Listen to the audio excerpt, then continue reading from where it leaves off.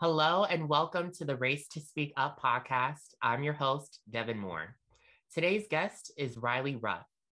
Through growing up in Colorado and spending countless hours skiing, backpacking, hiking, and climbing, Riley's passion for the outdoors and conservation started at a young age. Throughout high school, Riley was deeply involved in a youth and community advocacy organization called Colorado Young Leaders, which they now act as an adult mentor for. Now, as a coordinator for the Northern Colorado branch of 350 Colorado, Riley oversees their advocacy efforts and coalition spaces. Welcome, Riley. How are you doing? I'm good. How are you? I'm very well. Thank you for joining me today. Of course. Happy to be here. So, tell me about how your journey just got started with, really youth advocacy. Because, like I said, I know you got started with Colorado Young Leaders. Yeah. So, my freshman year of high school, my best friend and I were going to different schools for the first time. So, we met in middle school, hit it off, played on the same soccer team. And then we ended up going to different schools. So I get a text message from her and she was like, "You have to come to this meeting." And I was like, "Okay, sure." And the next meeting came and it was for this organization called Colorado Young Leaders. So we went to this meeting together. And after the first meeting, I was like, "This is incredible. I want to be a part of this organization." So what CYO focuses on is empowering youth through service to speak up, to speak up and be active in their community. So originally I was just a part of the chapter. The chapter that I started in was just getting started. So we were a couple of the first members of this chapter, and now I mentor the chapter that I started when I was in high school. But it kind of grew from there. So after my first year as a student in CYL, I moved up onto the youth advisory board. My sophomore year, and then my junior year, I was the vice president, and then my senior year, I was the president. So everything really started with that first meeting, my freshman year of high school, and kind of is continuing now as an adult mentor. But throughout high school, I did a variety of different projects, all centering around environmental advocacy and amplifying youth voice. Oh, wow. I love that. That's really cool. And Yeah. so I know I also talked to Haley, which was a great conversation too, just like dealing with all the amazing things that are included with Colorado Young Leaders. So Yeah. I know that actually more like I kind of want to ask you this. So when it comes to you being an adult mentor, what does like your day look like when it comes to that? Um, I'm also a full-time college student right now. So I study environmental science at Colorado State University. So a lot of times my day starts with class, and then I come home from class, and then I'm like checking my Slack messages, see what my students need from me that day. Or on the days that we have meetings, I drive down about an hour to go see my students at a local library. So the same library that I had meetings at when I was in high school. But right now we're working on growing the chapter, and I have two core students who are in the process of planning a really incredible event. So a lot of what I do right now is just offering them whatever support they need to make that happen. So a lot of times that's making phone calls to local businesses and asking for donations, or responding to administrative emails, or even following up with Lauren and Haley and saying like, "This is where we're at, this is what we're doing. And this is kind of what support we need, if any." So it's really just about supporting my students and offering them whatever support I can to make what they want to happen. Awesome. And why don't you Yeah. tell us just a bit more about like all of what you do at 350 Colorado? Yeah. So, in addition to being an adult mentor for CYL, I am also the Northern Colorado coordinator for 350 Colorado. So, I oversee all of our volunteers and coalition spaces up here. When I say up here, I mean north of Denver, because the organization is based in Denver. But yeah, so I run and kind of direct all of our major campaigns. I oversee our leadership council and focus on fundraising, movement building, volunteer recruitment, campaign building, all of the really fun things that CYL really sparked my passion for. What are you currently working on with 350? Right now we are gearing up our divestment campaign. So we are calling for Colorado State University to move their endowment funds from oil and gas industry investments. So a lot of CSU's endowment is not public information. So the biggest thing right now that we are pushing for is for them to make their endowment portfolio public information. Northern Colorado has huge amounts of fracking in it, and fracking has a variety of negative repercussions on the environment. We actually have the most polluted zip code in the United States in Northern Colorado, and that's Greeley. So that's just like 20 minutes from where I live. And so many different communities are impacted by fracking, and having one of the biggest universities in the state supporting that industry is directly harmful to our community. So we are calling for CSU to really stand up for its students and for its communities and divest its money from the fossil fuel industry. Wow, I can see you're definitely like very into outdoors. So, I mean, as far as youth that you've worked with, how, like, tell us some of the activities that you've done with 350 and the youth. Yeah. So, like, kind of like what's been your most memorable? Oh, yeah. I am on the younger side of their staff. So I am the youngest staff member that they have, which means I am kind of like the youth staff liaison kind of person, which is a really fun role because I get to work with amazing youth volunteers with 350.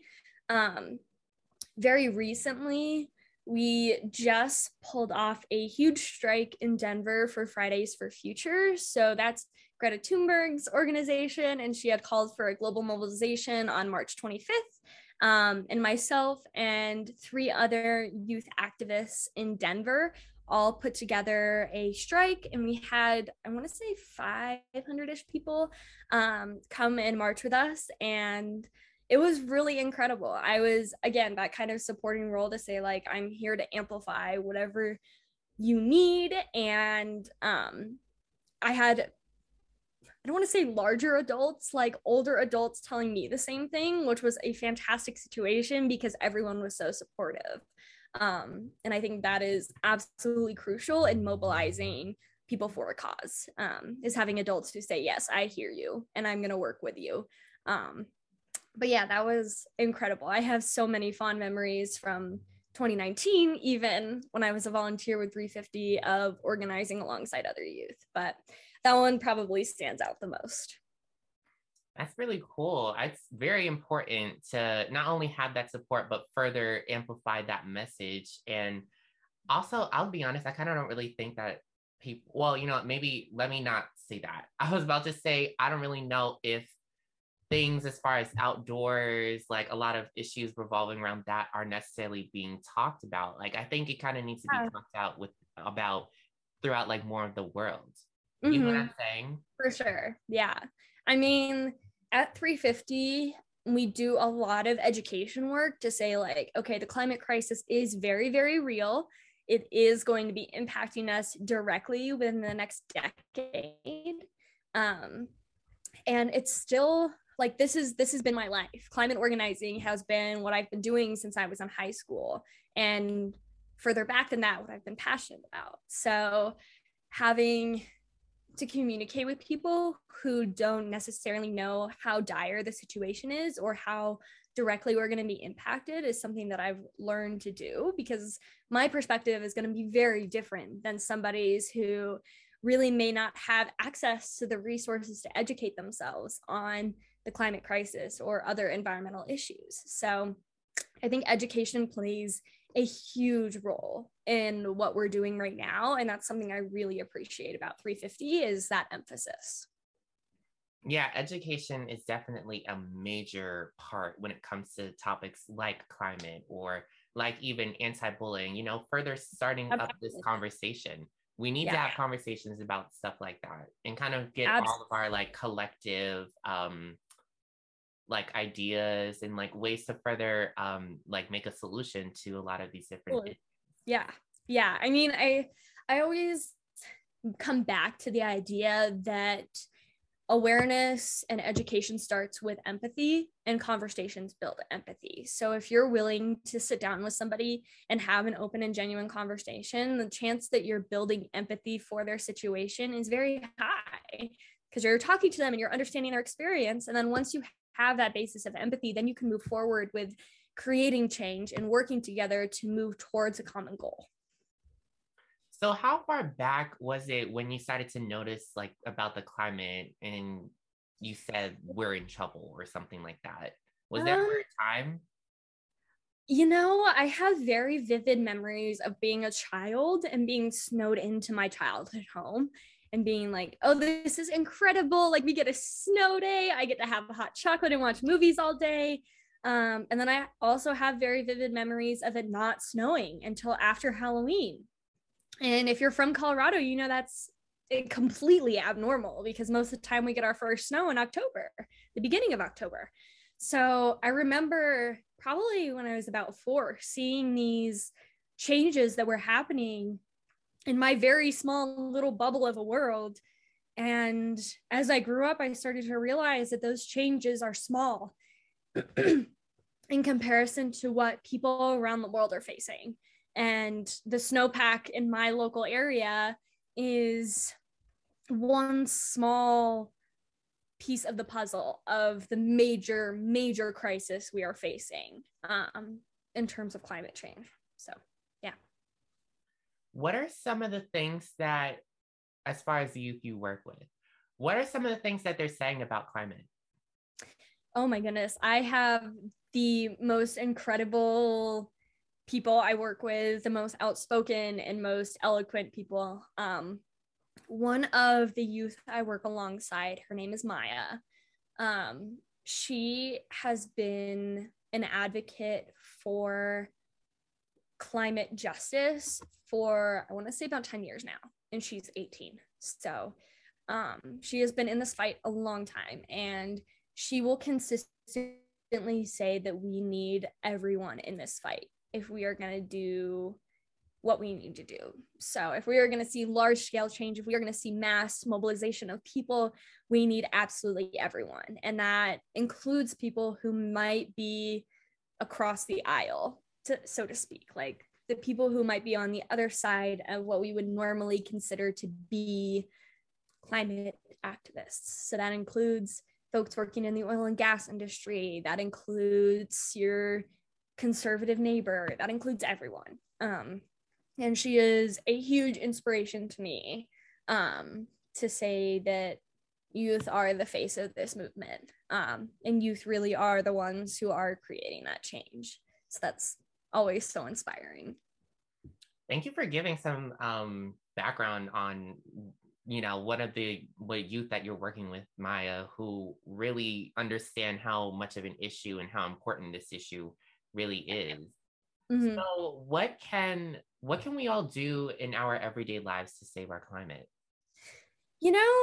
I always kind of fear this question, because I spent so long as a young child being like, this is my fault. Like, me using a straw or me getting a Starbucks that has a plastic cup, like, I am single-handedly causing the climate crisis. And that is absolutely not true. I do 100% believe that people have the ability to reduce their waste, to eat more consciously, to compost, to use their money to vote, to say that I will support businesses that don't do animal testing, that don't greenwash, that do all of these things that I support. But at the same time, I think the best thing that people can do right now is to find an organization like 350 and to stand up and to say something. You can reduce your waste all you want. You can eat vegan all you want. But in reality, to create the change that we absolutely need in order to preserve our planet, we have to hold corporations and politicians accountable for what they're doing. And that includes polluting, that includes exploiting minoritized populations, that includes exploiting our lands and our natural resources. So find an organization like 350. And if you have time to donate your time. If you have money to donate your money. And support that local movement that is really calling for systemic change. And that's not to say that those little things like eating vegan and like going zero waste aren't important. They are, absolutely. But we also have to focus on the advocacy that comes along with that to say that we need large scale systemic change. Yeah, very, very true. That makes me think really about how there's a large majority of people that really just don't. I feel like there are a lot of people that almost want to ignore the fact that pollution is a problem.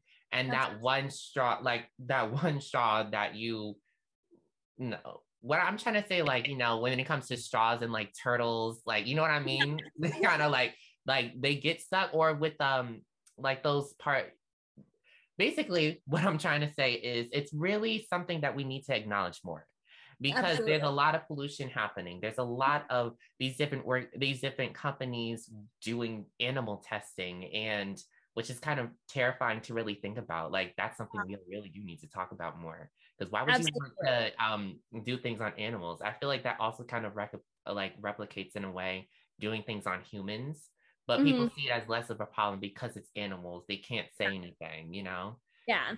I mean, and that same philosophy often applies to the planet too, to say like, okay, our natural resources aren't sentient. They're not alive. They can't say, no, we don't want this. So we're just going to continue to exploit them until they're all gone.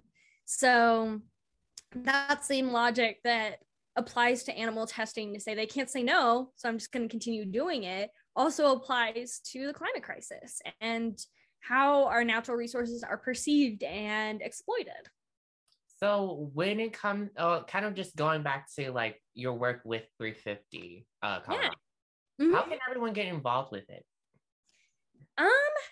I personally found it through CYL when I was a junior in high school. So they being 350 Colorado, will often table at events held by other organizations. So that's what happened. CYL was hosting an event, 350 was tabling, and I met one of their previous volunteers who worked in Denver, and she kind of roped me into it. And from there, I started volunteering. And then the same thing happened. They were at a CYL event this past November, and I was there as an adult mentor, and they told me they had a position open, and Haley, as Haley does, roped me into applying, and it turned out to be the best thing ever. But a lot of my personal volunteers up here have been working with 350 for a long time. So they have been, since 350 was, my goodness, I'm trying to think like what time period that was. They've been involved for 10 plus years. So since the Northern Colorado branch was founded, these people have been involved. And it's a really incredible story of just like people finding an organization and a cause that they're passionate about and really staying with it. And as they retire, they dedicate all of their time to it. And it's incredible. Honestly, that's really cool. Just to kind of really hear how you get involved and how service and, you know, knowing about your passion from a young age too can really lead far when you enact on that. Oh, for sure. For sure. I mean, I think that's part of the reason CYL is so powerful, because they help students to find their passion. And then once you find that, then you're golden. I mean, if I wasn't passionate about the work that I'm doing, I wouldn't be doing it. My next question was going to be, what's the most rewarding part of your journey? But I feel like you kind of answered that in a way. Would you still like to add on? I think I work with the most amazing people, including my CYL family and my 350 family and all the activists I've met. When you take on an issue, be that a social issue, political issue, an environmental issue, you will be met with people who have been fighting that fight for a long time. And it's so incredibly inspirational to fight alongside them and to learn from them and their wisdom, and vice versa. Yeah, I think just the people I work with is the most rewarding thing about what I do. And now, in comparison to my last question, what's been the most challenging part of your journey? Ooh, there have been a lot of challenges. For some context, I am 5'2". I am small. I am not the loudest person in the room. So getting people to listen to me has been a huge challenge. And CYL was instrumental in me figuring out how to overcome that. I think oftentimes people look towards like the biggest voice in the room, and that's not me. That's not who I am. And I don't need to be that person for my opinion and my perspective to be valued and heard. So that hurdle was probably the biggest one I have faced thus far. Yeah, everyone has a voice. And I think we really need to acknowledge that and listen up. If someone's speaking, listen up. Because they may be saying something that can change your life. It positively change your life. Absolutely, yeah. Exactly. You're positively helping others and, helping others enact on their passions, like how you said with Maya earlier, and act on their passions and really explore that side of like climate and like outdoors, things like that. So that's very interesting to really think about, and something we do need to think about. For sure. What has, what are your hopes and dreams moving forward? So right now I will be graduating college next year. And that is wildly intimidating, but I'm also very excited. I hope to go to law school in the future and study environmental policy. And then beyond that, advocate for inclusive and just environmental policy on the state and national level, because that's what we need right now.